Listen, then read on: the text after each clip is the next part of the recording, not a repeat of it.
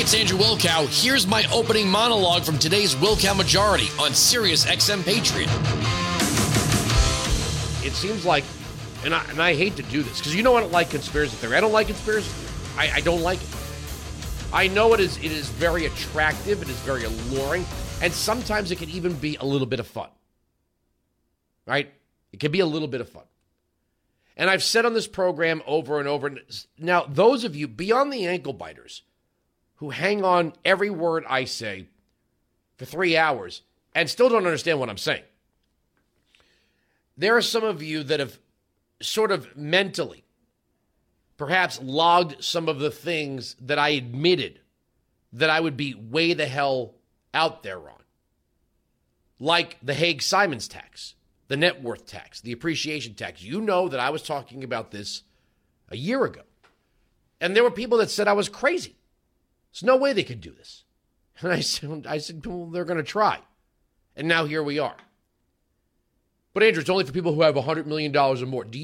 If there is no guardrail, and there isn't, what makes you think as soon as they get through that initial phase, they're going to stay, it's only going to be people with $100 million. If you need to understand my thinking here, it's like this push for green energy. Go out and buy a battery-powered car. It's good for the environment. You're a better person if you do it. Well, there's two things. The people that are telling you to buy a battery-powered car aren't telling you where the batteries are coming from. The other side of that is they aren't telling you what their plans are when the gas tax revenue plummets should we all do this. They're not going to let you save money. Are you out of your mind? I've said this on the program, and I'll say it again. I think we were all given a gift. I believe we were all given a gift. Some gifts are revealed, some gifts are not. Some take time. This is one of the reasons why I'm not only for free speech and the free market, but for school choice. I think forcing a child, no, I'm not going to say I think forcing a child, let me just be authoritative and say, forcing a child through an education system that cannot serve that child is not, that child is probably, it's going to be a time down the road before they realize their gifts if they've been stifled by an education system that does not respect them. Andrew, you make it sound like you're making a case for gay and trans. No, nah, has nothing to do with air fingers quote education. But it is where I'm going to start, actually. We are having two completely different conversations. There are the people that read the bill, that understand what we're talking about here, and the people who haven't, who continue to call it Don't Say Gay. There's no Don't Say Gay law in Florida. There's no pending Don't Say Gay law in Georgia. There's no pending Don't Say Gay law in Ohio. And I see Representative Lee Zeldin, who's hard charging toward being the next governor of New York, is out there saying this is about parents' rights and what is appropriate. When did this is not about academic freedom. Kindergartners are not your peers. They are not your contemporaries. They're not. And to say that there should be no limit on what a teacher says in a classroom is nonsense. You are an employee of the government school system. We, the people, are taxed for the service of the government. Now, federally speaking, I can't find a single line of text in the Constitution that mentions any federal intervention in education, save for equal protection under the law. Now, segregation is an awful thing. Schools should not be segregated. But saying that teachers have no limits simply because they have something about them they want to share is nonsense. If it's not nonsense, tell me where the line is. Should people who are polyamorous explain threesomes? Should people who are swingers explain, well, what swingers do? How much of the teacher's life and desire to share with 5, 6, 7-year-olds should be brought into the classroom? And you got to be honest with yourself. It's a pretty low bar that we're talking about here. You have to wait till 4th grade. Oh, my God. Oh, my God. 4th grade? How does anybody wait so long to talk about their sex life? Well, this is not about the sex life. Well, there's a difference between a student who has 2 moms and the teacher instructing the class on what those 2 moms do. It is not wrong or inappropriate or mean-spirited or even discriminatory for a teacher to know that there is a line of appropriateness. And even if students have questions, say, that's not for classroom discussion. That's not for classroom discussion. There has to be a line. And if society doesn't set it, who does? The teachers are the numeric minority here. Don't talk to me about democracy. When the teachers are the numeric minority, or at least the teachers who want to expose 5, 6, and 7-year-olds to this are the numeric minority. The parents are the majority. And if the school boards don't like that and they get voted out, well, oh my God, too bad. Weintic 695, Patriot 957-2874. And then that brings us to Disney. Is it me, or does it feel like the parent company of MSNBC is throwing down rakes for the CEO of Disney to step on? Because the parent company of MSNBC has not spoken one word of this through Universal Studios Orlando. Now, some will say, well, Disney's the gold standard. But we're never asking ourselves, what would Walt Disney think? Well, who cares? He's dead. But they keep talking about the company's values. If the company's values no longer reflect the founder of the company, well, maybe they should change the name. If the company no longer reflects the values of Walt Disney. I mean, you could say the same about Ford Motor Company, probably. But there's a difference between Ford or the Ford Foundation, which I believe is disassociated from Ford Motor Company, making controversial donations, and a company who's had its creative executives and animators and producers openly admit they are trying to bury, they are trying to subvert, they are trying to add into what is supposed to be neutral, friendly, G-rated content, themes and situations that most parents upon review would not let their children view. And what's even more sickening about this, there's a difference between a woke corporation that deals with adults. How many of you, it's kind of like the candy that's there on display at the grocery store register. The grocery store chains know that by putting candy there, they are creating a battle between parents and children, especially if your kids sit in the cart, where it's right at their eye and right at their hand level. Now, a lot of you would say, I just tell my kids no, and for me, the most part, I do too. But it's there to create that battle. If not, then why? There is a candy aisle. There is a candy aisle. Why did they put single-serve candy right there where a child would be with a parent at checkout? Because they want the child to grab it. Once they grab a hold of it, there's a theory in marketing. First, you got to get eyes on, then you got to get hands on, then you make the sale. That's why some products actually pay to be put at eye level in the grocery store. Some of them, General Mills, Post, tend to occupy more of an eye-level space than even the store's generic brands in some cases. First, you got to get eyes, then you've got to get someone to take the product off the shelf. There you're halfway home. So Disney is doing something even worse on that level because they know that children don't know this battle is raging.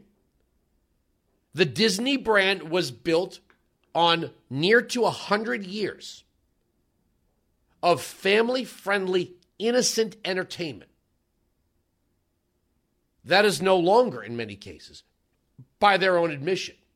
So they're advertising themselves to children. Disney Junior on television, trailers for movies, etc., Disney Plus. And now there's a battle between parents and children about buying Disney products, displaying Disney products, consuming Disney products, going to the Disney parks. And instead of saying, you know what, maybe we could just leave it at 5, 6, and 7-year-olds. Nope, Bob Chapek has not only gone all in to fight this Florida law, he's now going to fight in Texas over gender reassignment surgery for small children. I want to know how the board of directors thinks about this. Because a lot of times when you look at companies doing controversial things, the only thing that matters is the bottom line. A lot of investors, they don't ask how the watch ticks. They just want to know what time it is. Are there dividends? Is the stock up? Okay, I don't care. But this is going to have an effect. Now, I want you to listen. Abigail Disney, who used to criticize the company for being, not paying, I don't know. She's openly admitted that she's criticized the company, but yet controls nothing about it. Went on CNN to excoriate Ron DeSantis and Republicans, and when you listen, it's almost as if this socialite heiress didn't take the time to read 7 short pages of a bill that simply says schools cannot provide mental health counseling without parental consent and informing the parents. There's no such thing as confidentiality. There's no such thing as confidentiality in the government-run schools. These are not the family courts. This is not law enforcement. These are government school teachers and administrators. This whole garbage notion that if you call yourself an LGBTQAI plus XYZ advocate, that you somehow leapfrog over all of that and you get to now possess somebody else's child as your own. No. The other functioning part of the bill is that schools that collect tax dollars will not introduce topics in the classroom on sexual orientation and gender identity until 4th grade. And if parents come to find out that the school's been providing mental health counseling and keeping it a secret or having these classroom instructions, they can sue the schools.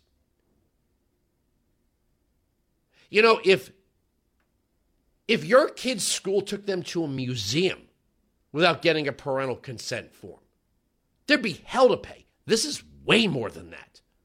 Play cut 11. Well, what I'm seeing happen is pretty coordinated strategic plan unfolding. And Disney seems like the biggest target because it's so woven into families. And so if you can create this idea that somebody's in there trying to indoctrinate your child, my goodness, the paranoid imagination can run circles with that.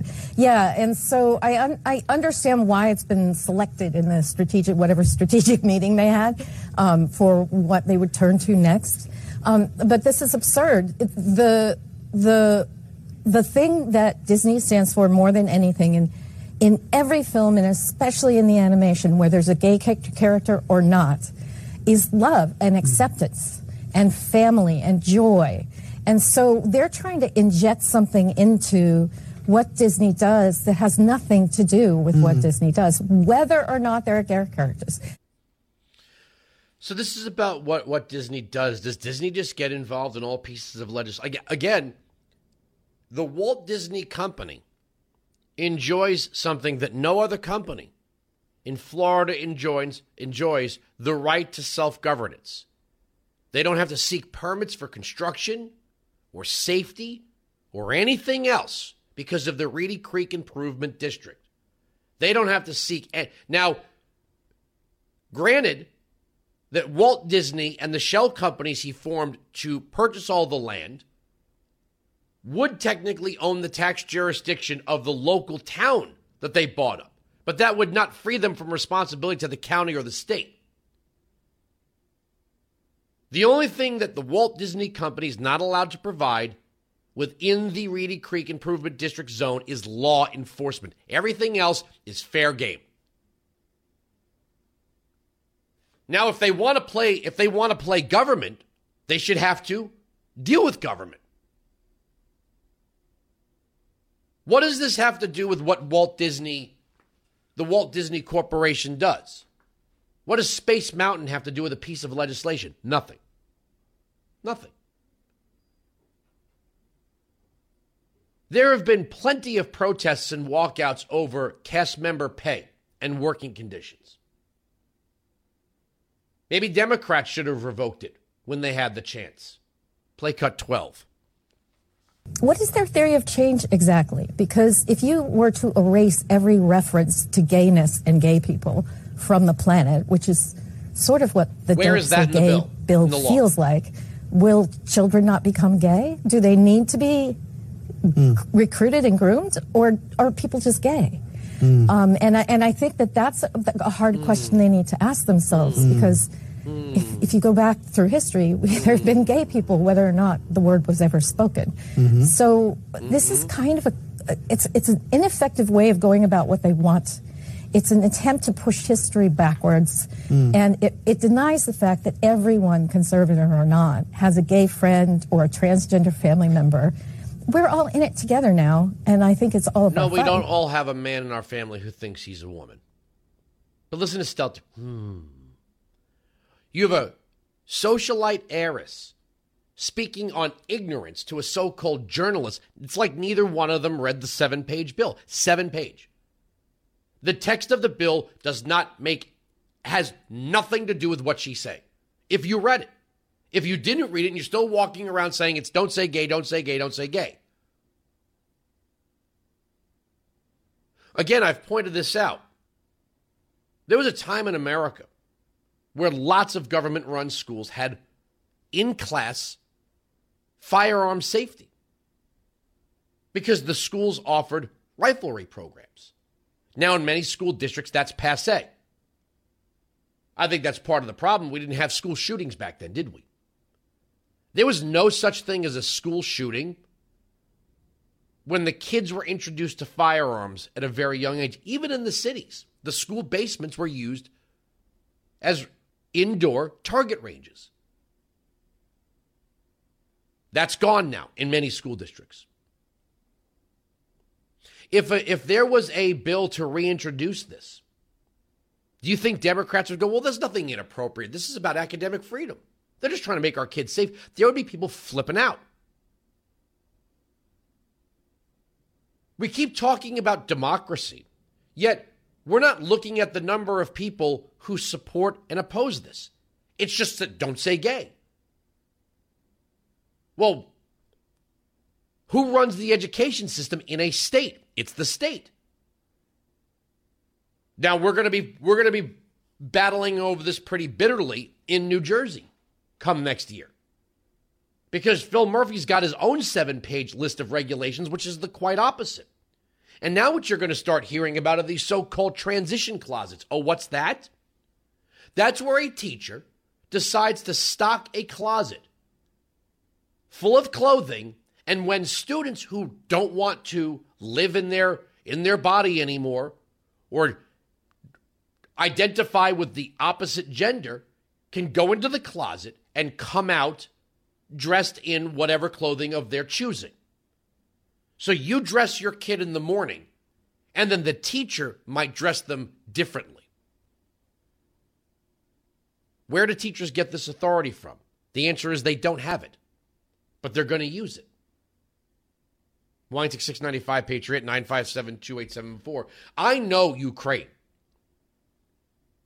is a burning hot story. It is. But this is what's going in our country. This is what's happening in your kid's classroom. This is what's happening right there in your community. There are sickos, perverts, and weirdos who've decided that the school and the classroom is their personal little laboratory, and it's not. If this is not inappropriate for classroom discussion, then what is? What is?